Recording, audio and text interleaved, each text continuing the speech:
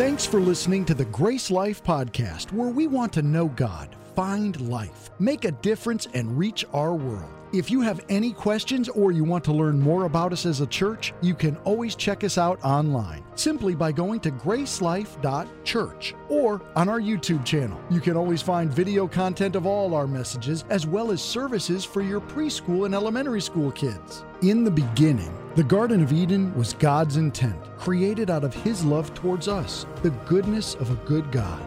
God created Adam and put him in a world where he would thrive. So why doesn't our world look like the original garden? Where did it go wrong? Join us for this 6-week series as we explore the root of everything, good and bad. It can all be found in the garden. All right, hey everybody, welcome to Grace Life. How are you guys doing? Yeah. So, hey, we especially want to welcome those who are first-time guests, whether they are in the room or online. If you would put your hands together and help me welcome them. We're so glad to have you guys worshiping with us today as well. All right, I got a quick announcement, then I'll do something fun. The quick announcement is this Saturday, right here in the building as well as online, we have what we're calling intentional living training.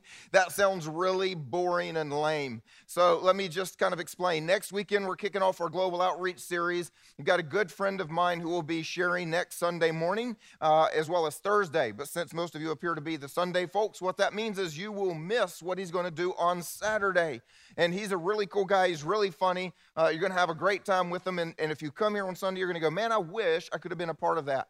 And what it's about is simply learning how to be a normal, not weird Christian who shares your life in a way that other people come to know Jesus. And he's got amazing stories of just inviting his neighbors to watch Survivor every Monday night with them until they get saved. It's just crazy. So listen, I'm just telling you, you won't want to miss that. So that will be Saturday morning. You do need to register. So if you're in the room, we have enough food for you. And if you're online, you know how to find the link. That will be very important. All right. Well, hey, if you do not know what's going on in the room at the moment, let me fill you in. This incredibly crazy crowd right here is... Well, they speak for themselves, evidently. No need to introduce them, but anyway. Hey, here's what the cool part is. This is our middle and junior high youth, and they have been doing what we call Ignite Weekend. It started Friday night, and they've been here more hours than they have not. And so all of our adults, I think, have had 45 minutes sleep since Thursday night. Is that about right?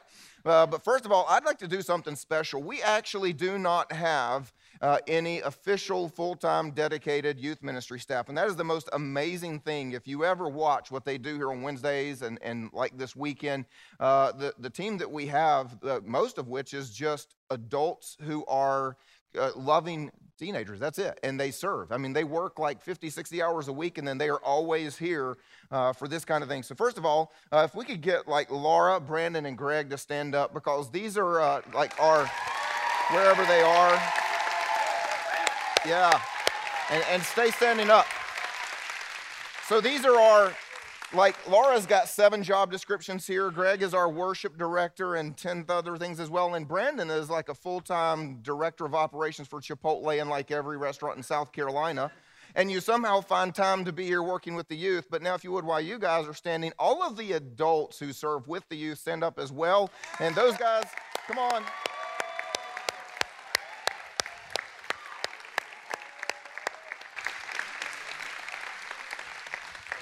Awesome. Just want to say thank you. You guys can sit back down. Listen, we sincerely believe in the next generation. We've got some exciting things planned. You're actually going to come in here one time next year, and they're going to lead the entire service and preach, and it's going to be so super cool. I'm going to be right there. That's the way it is. So anyway, I think we should just start reserving this section for the most excited people yeah. Either that, or I'll just start preaching on Wednesday nights instead. I don't know. Anyway, so hey, I will go ahead and tell you that you are going to get a little extra this morning in this service that will mean you'll get out maybe 5 minutes late. Hope you'll all forgive us, but we're having a lot of fun. And so what we want to do is show you what God has done here this weekend with and through these guys. So check it out on the screen, everybody.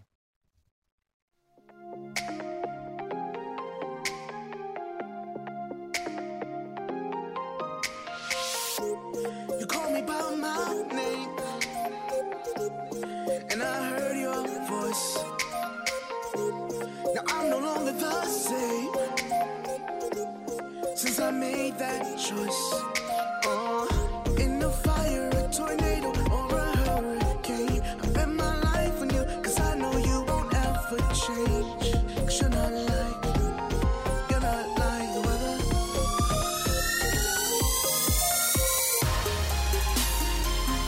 like the weather. You're not like the weather, no. You're not like the weather. You're not like the waves of the ocean. You're calming our commotion. Hearts looking for peace. The word that you release is be still. Why is the pink team gonna win? Or are you? Because of you! Why do you think that the yellow team is going to win? We're gonna win. Heck yeah, we're gonna win. Like, duh. Of course we're gonna win. Now I'm no longer the same since I made that choice. What team do you think is gonna win? What makes black team the best team? Oh, it's just the best team. You know, we're just great teamwork, great energy. I love this team. Love the vibe. We're doing great. What makes blue team the best team? Because we're in it. Yeah. And plus we can win it all ours. And it's the best color. Oh. And we win it all ours, so that's because. You're not like the waves of the ocean. You're calming our commotion. Hearts looking for peace. The word that you release is be still. Peace, be still. You're not like the weather, no. There we go. There's a saying in the world that youth is wasted on the young. How many of you guys want to prove that wrong as you grow up? Come on, any of you guys? Do not ever forget, God made you. He put something in you to change the world, and he did not say you can't use that until you're 21. Because sadly, by the time you reach 21, you don't care about it most of the time, right? And that's why I get to preach to them every week. I'm trying to wake them up back to what they used to feel when they were right here. So there you go. Y'all just pretend I didn't say that about you. Anyway. Hey, y'all got a problem back there. They started my sermon timer. Y'all start my time back over. Because I am just now starting to preach, just so you know. All right, hey, everybody, especially if this is your first time here, we are in a series we've been doing called In the Garden, as you can tell back there. And today is the last day. It's the last part of it. It's part 6. So if you've missed any of it, the good news is it is all online and on our app. You can go back and get any of that. But we began this series with talking about what God intended for us in the garden. Today we're going to close it out by talking about what God did for our good in the garden, because we've spent the 4 weeks in between talking about everything we messed up in the garden. And so today we're going to kind of have a part 2 of last week. Last week was about what mankind did in his response to sin. And today we're going to talk about God's response to sin. And I want everybody to think for a minute. I wish we could have done this where we put like a sheet of paper and a box of crayons on every chair. And if you're online at home, you can just do this for yourself. But I wish that everybody could actually draw a picture for me. And I'd like for you to think about at that moment, what would you draw God to look like, right? I mean, here is God being really nice. He creates the Garden of Eden. He creates Adam and Eve. He puts them in the garden. He says, you can have absolutely everything except the one trait. Everything but. And everything, by the way, was just created by God, never messed up. So it was pretty stinking awesome. And so now at this moment, though, mankind sins and rebels. They listen to the devil, not him. Can you imagine what God looks like, right? Most of us have an image in our mind.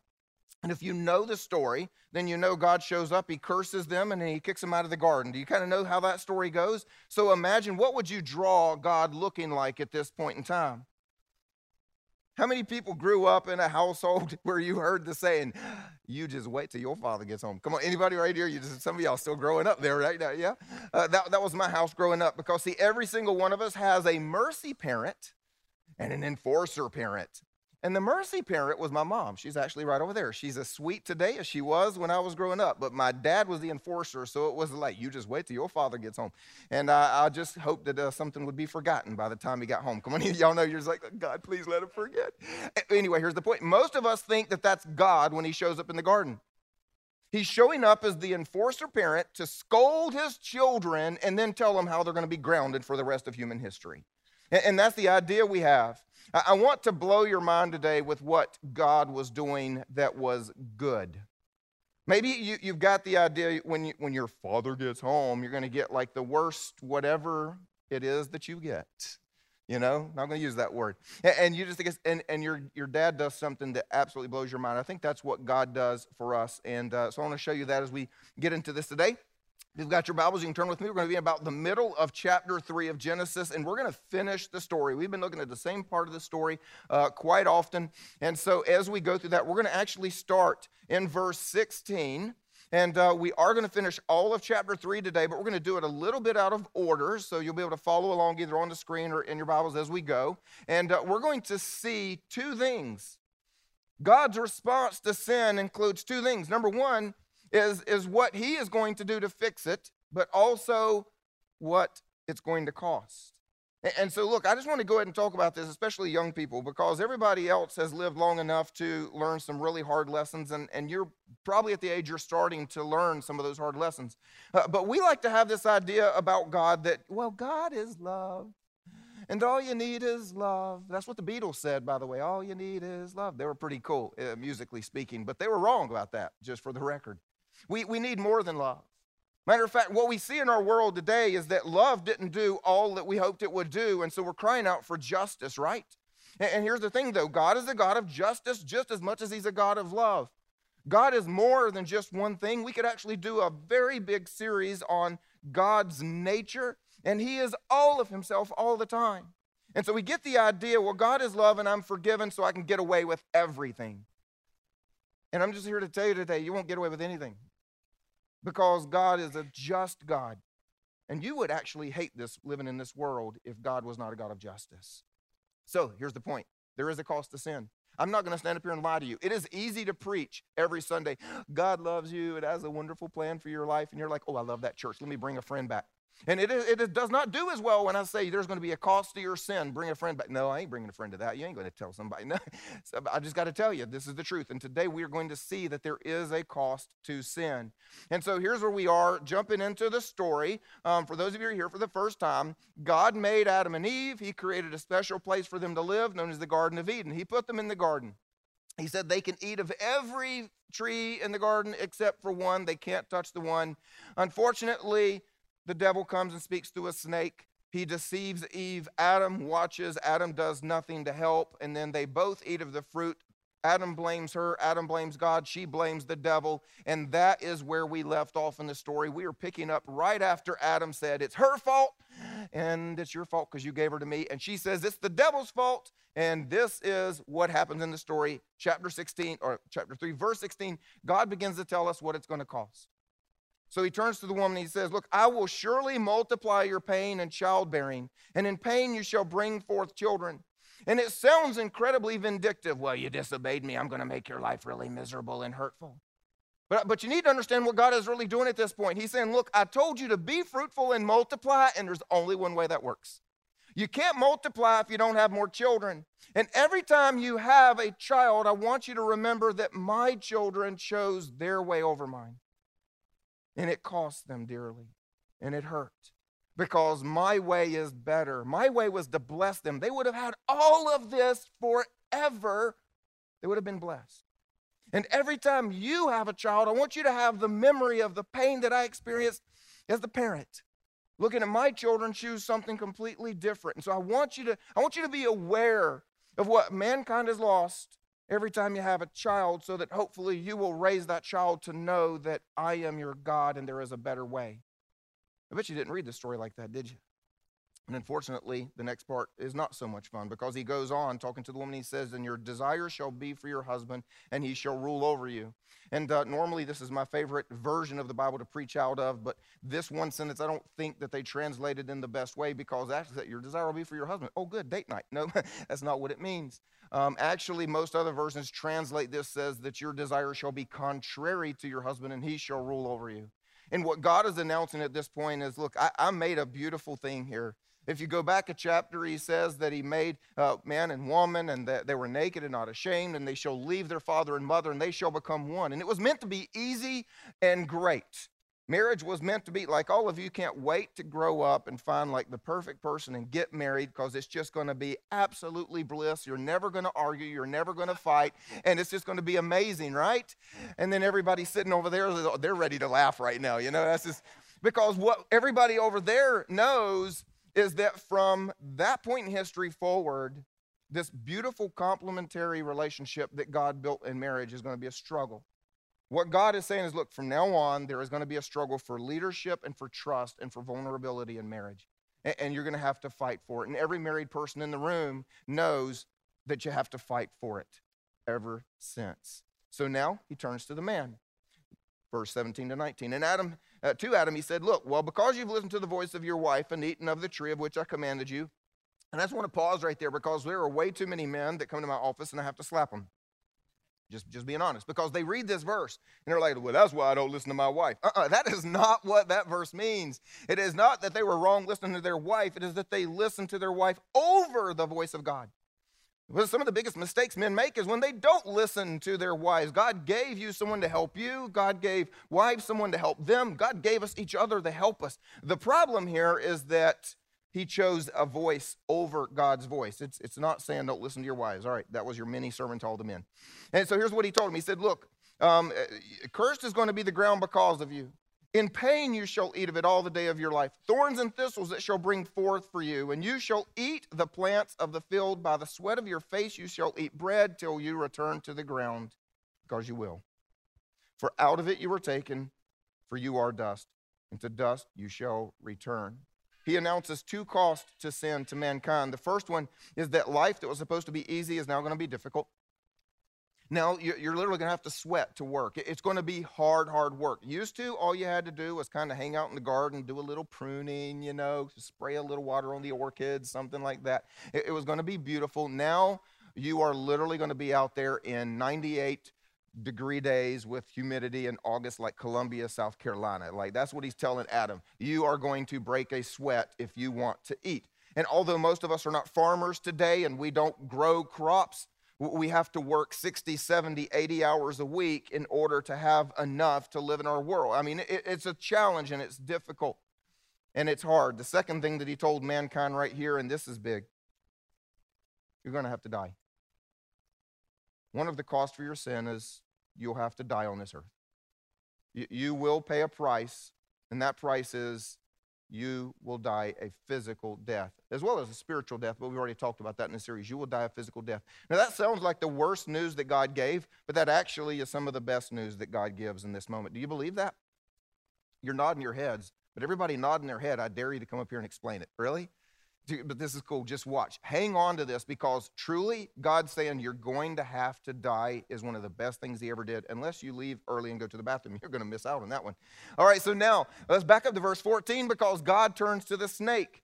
And here's what he says. Because you have done this, cursed are you above all livestock and above all beasts of the field. On your belly you shall go, and dust you shall eat of it all the days of your life. You know what's really cool, if you didn't realize it? Serpents had legs up until this point. And part of the punishment is they don't anymore, and that's true. And here's what's really funny. I mean, like, I went to Bible college, and I like, that's how I get trained to do this sort of stuff. And we've got an entire team of adults and staff that help us create that video, and we even had to hire a professional because we don't do cartoons really well here in the house. And the first Sunday this thing plays, my 13-year-old son comes home and goes, that serpent's supposed to have snakes, Dad. I mean, legs. There you go. Sorry, got too many things going on in my head. And I'm like, seriously? Try to get out of that thinking for a minute. I say, they were up in the tree. You just didn't see them. There you go. That's how I got out of that. And so at this point, what God is telling him is like, look, it's going to cost you. Unfortunately, you're not going to get to walk anymore. You are going to slither. You're going to be in the dust all the rest of your life. And as you think about this, you can just imagine the devil is like, who cares? Seriously? I mean, you do realize I'm not even him and he's not me. I'm just working through him. So that's not really a big punishment. I can leave him and work through something else, maybe even someone else for the rest of history. Matter of fact, before it's all said and done, I bet history is going to say I masquerade as an angel of light. I'm not worried about this no-legged thing going on over here. Don't miss this, especially these people. Don't miss this. The serpent is not the devil. The devil is not the serpent. The serpent is just a mouthpiece for the devil. The devil is just working through him at the moment. And so you would think the serpent gets off.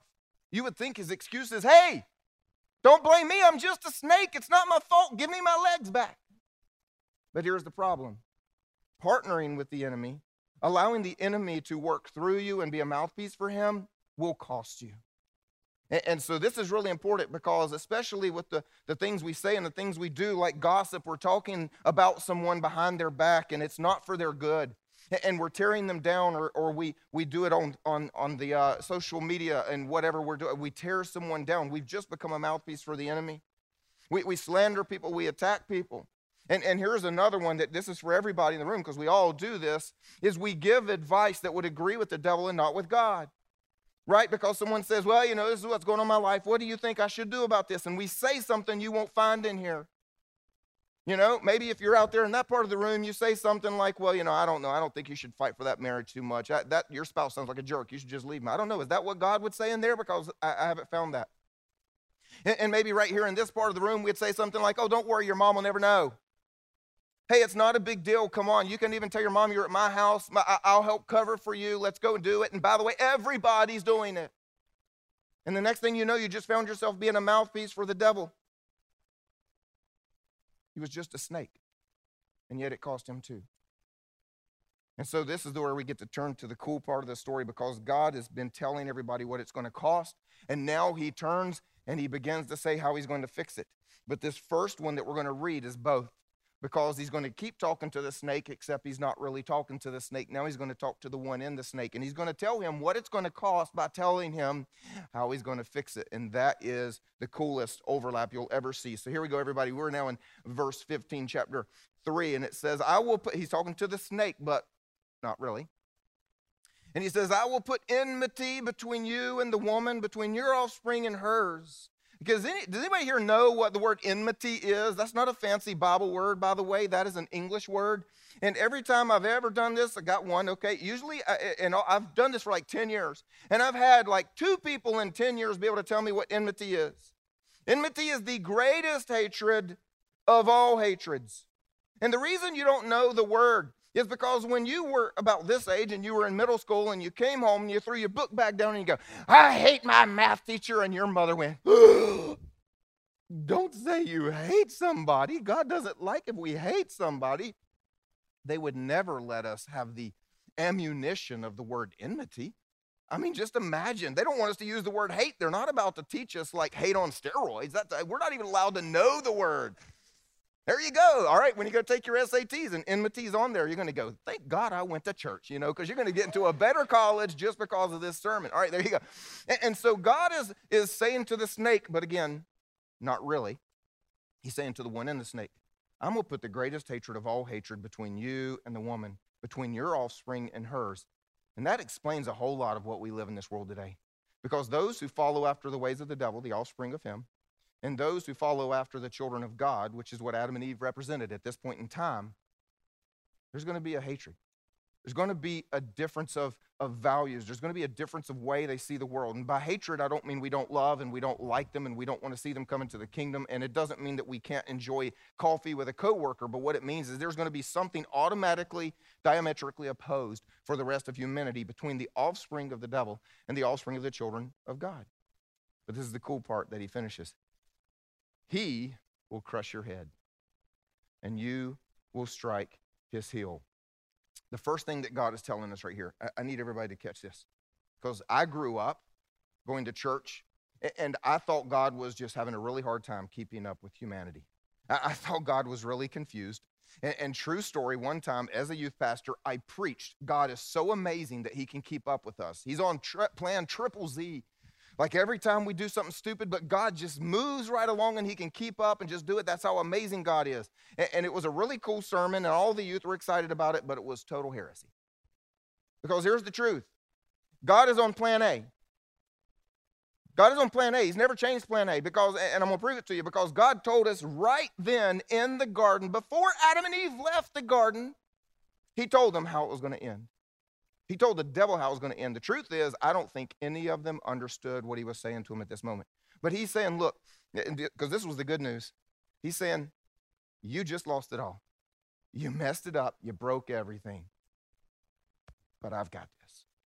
I've got this. That's why the prophet Isaiah, God spoke through Isaiah and said, look, I make known the end from the beginning.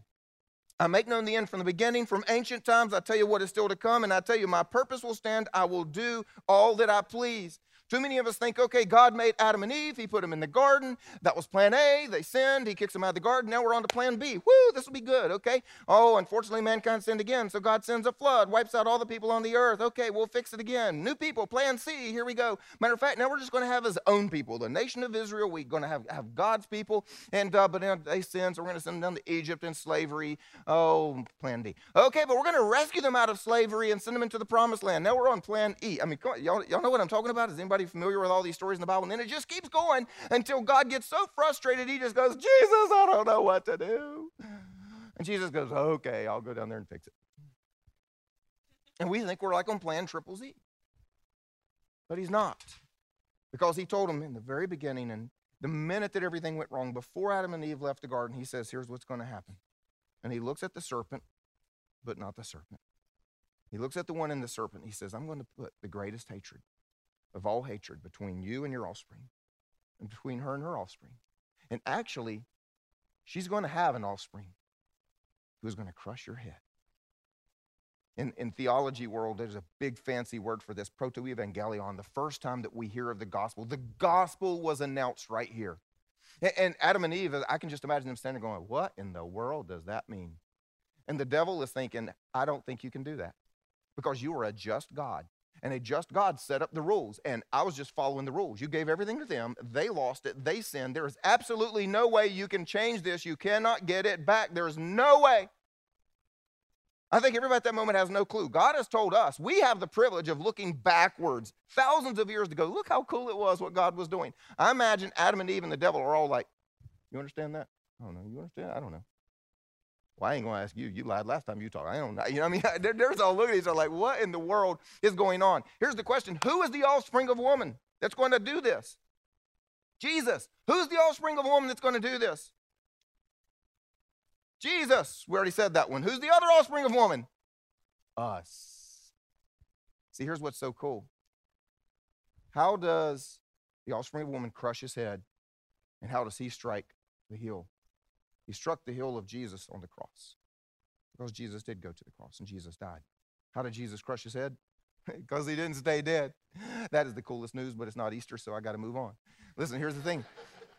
The other offspring of woman, us.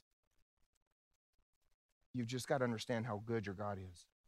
You got to understand how much he loves you. Adam and Eve sinned. They did everything wrong. They've rebelled against a perfect creator, and God looks at them at this moment before they even leave the garden and say, yeah, you messed up. Yeah, you did it all wrong. But I'm not done with you. I'm actually going to use you to fix it all. I told you the root of everything is in the garden. This is the root of the church right here, because the church says that we are the body of Christ. He's the head, we are the body. Let me ask you a question. If this is just as logical as it gets, if you were going to stomp on the head of a snake, what are you going to do it with? Part of the body. The foot. Matter of fact, the Bible even says of you and me that the God of peace will soon crush Satan beneath our feet. Why? Because Jesus is the head, crushing Satan. We're the body. What he did on the cross, he's doing through us for the rest of history until we see Jesus walking on this earth again. And that'll give you a reason to get out of bed and go to school knowing that you're going to make a difference, because he's doing it through us. Now, this is for free. Also means you might have to suffer a little bit. That's why Jesus said, look, in this world you're going to have tribulation. Because think about it. If Jesus is the head and we're the body, and the serpent is going to strike the heel, that means you and I, every now and then we're going to get a little snake bite. That's what that means about, well, I trusted my friend and they betrayed me. I can't believe that would happen. I can't believe God would let me get hurt. No, God told you right here, you're going to get hurt as a part of the spiritual warfare to take down the devil. Be a good soldier. A good soldier knows I might get shot. A good soldier doesn't start complaining about the army the second they get shot. I can't believe they put me out here in this uniform. No. They knew. They knew. They might call for a medic. They might call, hey, bandage me up. I got more to do. But they don't start complaining about what just happened to them. And you need to understand, God told you right now, if you want to be a part of taking down the devil, he might strike at your heel. There might be some suffering you go through. There might be some things that happen on earth. Don't be surprised. Don't think that I'm not a good God. Don't think I'm not on my throne. And don't think I don't know how it's going to end. I told you how it was going to end before they ever left the garden. Just hold on. And so the man called his wife's name Eve because she was the mother of all living. I don't know about you, but I just wonder why is that in that part of the story? Like when I read the Bible, that's the funniest thing to me. Like seriously, you couldn't have told us her name like a chapter ago when she was made. I mean, you just sudden random thing. Oh, and by the way, before you leave the garden, we do need you to know she has a name. All right, I just thought it was funny. Anyway, so let's go on because this is cool. And the Lord God made for Adam and his wife garments of skins, and he clothed them. You know, just a minute ago when I told you this whole hatred between man and woman, it wasn't because he was a snake. It's not about a snake. And this right here isn't about better clothes. Have you ever read this story and you think, oh, look how nice God is. He knew the leaves would fall apart soon. He loves them so much, he wanted them to have better clothes that have a greater warranty. And that's the way people read the story. I've actually heard people preach about God loving them so much, he wanted them to have better clothes. This is not about better clothes. You ever been to church at Easter? If you've been to church at Easter, you've heard some words. Matter of fact, if you've been to church any period of time, you've heard some words that apply to Jesus. And maybe you've been a little confused because one year at Easter, they do a whole big theme and they put words on the stage. Redeemer. And we talk about Jesus is the Redeemer. And you come back a couple months later and they're talking about how Jesus is a sacrifice. And you're like, what? I thought he was the Redeemer.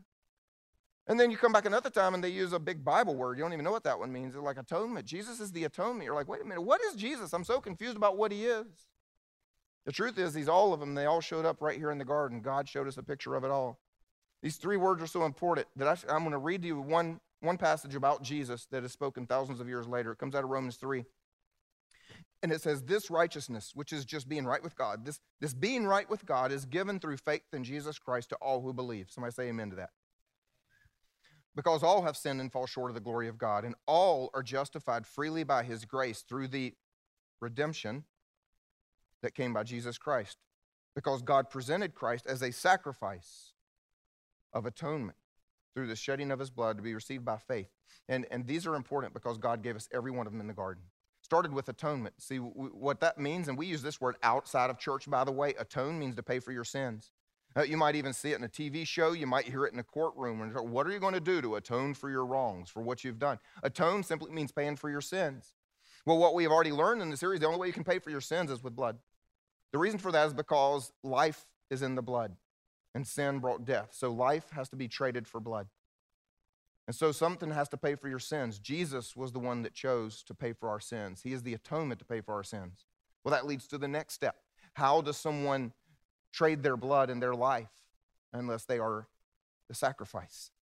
For someone to atone and to give their life and their blood, there has to be a sacrifice. So Jesus was the one who said, I will be their sacrifice. I will be the one that dies in their place, and my blood and my life will pay for their sins. And then the third word, redeemer, is to buy back. You see, Adam and Eve had sinned. They were legally now prisoners in the kingdom of darkness. They now belong under the authority of the enemy, and every one of us is born in that fallen nature. That's why the Bible says that we are rescued from the kingdom of darkness to be brought into the kingdom of his Son. Nowhere else, just those two. It's where we start. Hopefully, this is where we end.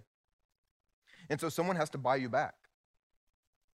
Someone has to go and pay the price to set you free. It's called a ransom. You ever watched one of those kidnap movies or something, and it's really intense at the moment where you're trying to figure out if this person's going to live or if the bad guys are really going to shoot them, and if the parents are going to come up with enough money to be able to pay them back, and are they really, even if they give them the $10 million, are they actually going to give the kid back, or are they going to just take the money and kill him anyway? You ever been in that moment? Well, that's where history was. Humanity was at that moment of like, how in the world can we pay a price so high to get back all of humanity that's been lost? And all of creation that's been lost. And who, if they had something that significant, would give it up? And the price was the life of Jesus. And your Father in heaven, who loves you that much, was willing to pay that price. And so Jesus became the ransom. Because he was the ransom, he's our Redeemer. Because he was our sacrifice who atoned for our sins. And every single piece of what Jesus is going to do for us is right there in the garden. And the cool part, some theologians, I happen to be one of them as well, I'm not a theologian, a pastor, who agrees with them, believes that not only was God showing us what he was going to do, but in love, he did it right there in the garden for Adam and Eve. That is, he took this animal, and he took its life, and its blood was shed. It wasn't about giving Adam and Eve better clothes. The better clothes were just the extra. He atoned for their sins. This animal was the sacrifice. And at that very moment, Adam and Eve, their sin of eating the fruit had been dealt with. And finally, then the Lord God said, well, behold, man has become like one of us in knowing good and evil. Now, it'd be a problem. Now he might reach out his hand and take also of the tree of life and eat and live forever. Therefore, the Lord God sent him out from the Garden of Eden to work the ground from which it was taken. He drove out the man, and at the east of the garden he placed the cherubim and a flaming sword that turned every way to guard the way to the tree of life. Once again, when you read this story, most people think this is an angry, mean God. Well, I gave you this beautiful garden, and you didn't take care of it, and you ate of the wrong fruit, so I'm just going to kick you out, and you're just going to be miserable out there on the rest of that hot and sandy earth. It was the Middle East, by the way. That's not what he was doing. I need you to hear me on this. What God was doing was saying, they have become like us in knowing good and evil. If you've been here for this part of the series, we talked about what they now have is knowledge. They have knowledge of good and evil, but their knowledge is from a bad experience. We use two analogies in this series. The first one is of a team that just lost the championship. They just lost everything.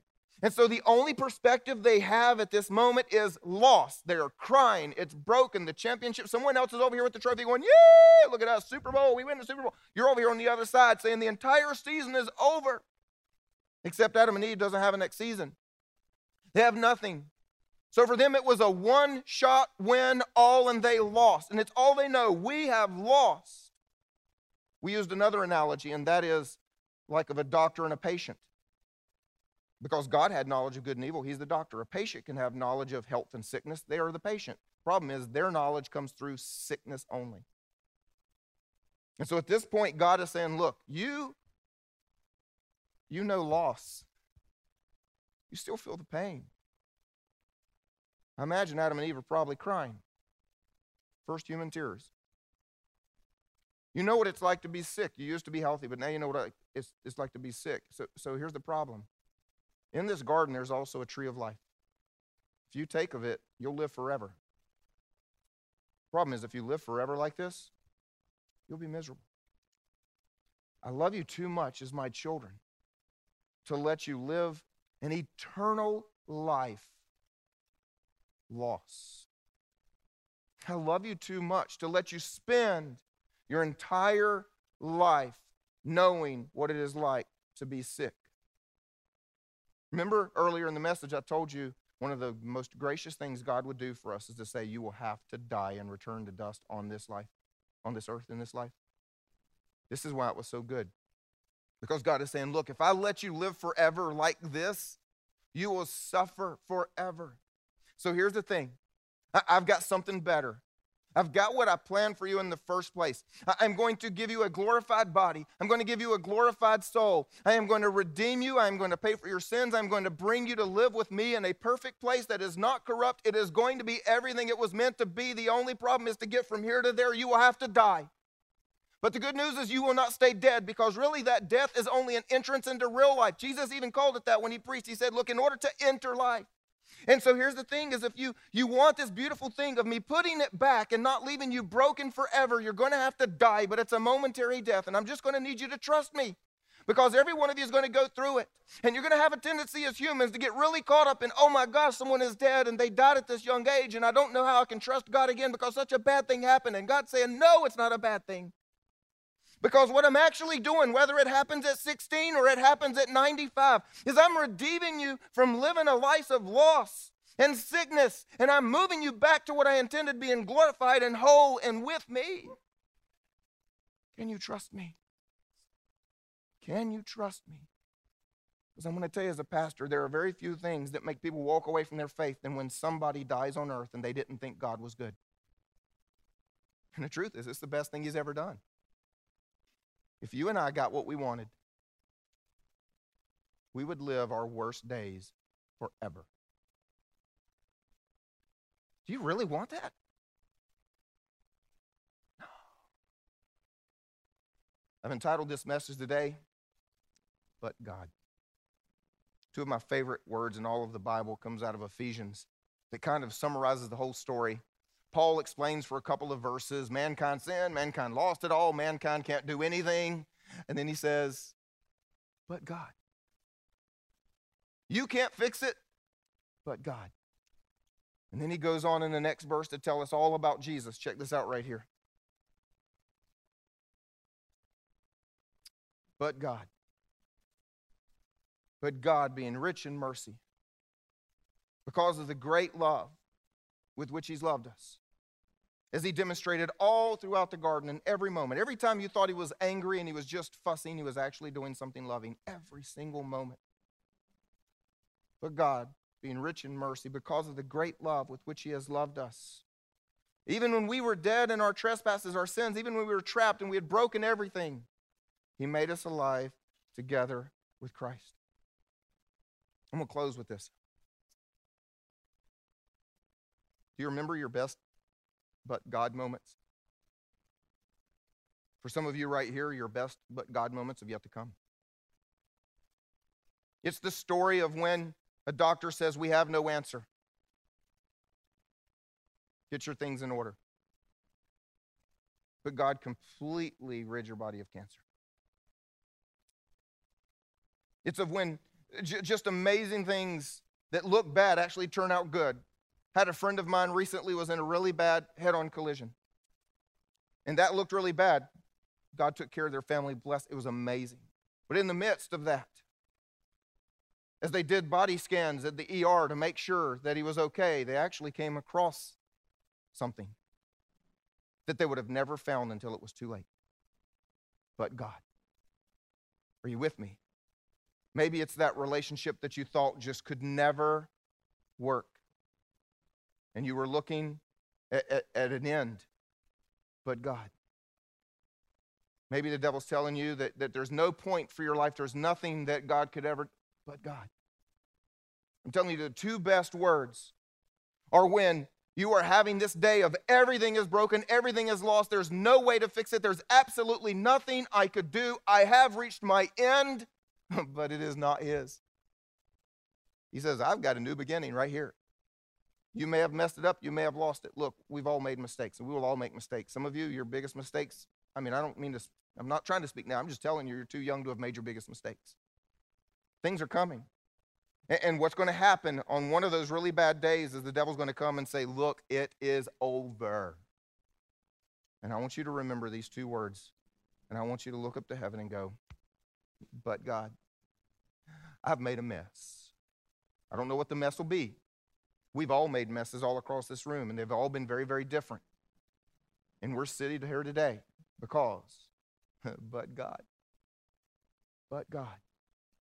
loved us too much in the garden and every day since. But God. Let me pray for us. God, you are truly amazing. You're truly amazing. I mean, we did everything wrong. We ignored what you wanted for us. We trashed your plans. We corrupted the world you made. You said do, and we didn't. You said don't, and we did. We just, everything got. And then you looked down and said, here's what I'm going to do because I love you. And you fixed it all. God, you're amazing. And today we just stand here and say, we thank you. God, my prayer for every person in this room is when they are having one of their worst days, when they've reached what they believe is an end, they'll remember, but God. I think one of the most important things we can learn about the garden, but God, you didn't leave us. You didn't let the enemy win, but God. So my prayer, God, for everyone in this room is that you will remind us when the enemy speaks, when the enemy tells us it's done, when we're finally able to realize, yes, maybe we don't have another move by ourselves. that you are just beginning. But God. If you just stay in a place of prayer, I want to talk to those who have yet to let Jesus reach down through the corridors of time and ransom you. See, sadly, as humans, we may have heard what Jesus has done for us. And it can be many, many years later. It can be right now in 2020. We're the kidnapped. And someone is knocking at the door saying, I'm here to pay your ransom. I'm here to redeem you. I'm here to rescue you. I'll be a sacrifice for you. And for way too long, some of us have sat in church and said, no thanks, I don't need that today. Maybe it's because you just keep wanting to do some things next Friday night and you're not ready to have to make some choices. Maybe it's because the devil is deceiving you like Eve and saying, you don't need that. I don't care the why. What I care about is what Jesus has done for you.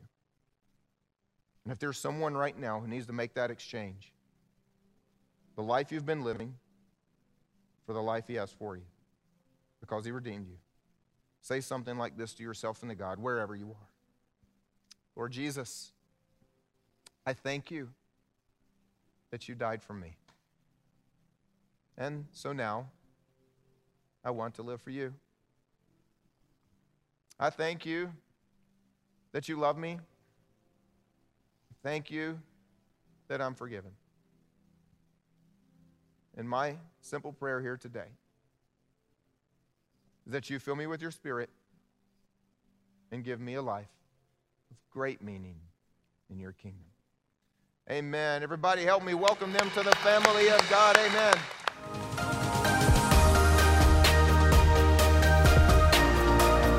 Thank you for joining us for this week's message. If you've made the decision to follow Jesus, congratulations. It's the best decision you'll ever make. If you've been impacted in any way, we'd love to hear about it. Head over to gracelife.church/resources, where you can share your story and find other tools for following Jesus. We hope you go out and make Jesus famous in your world.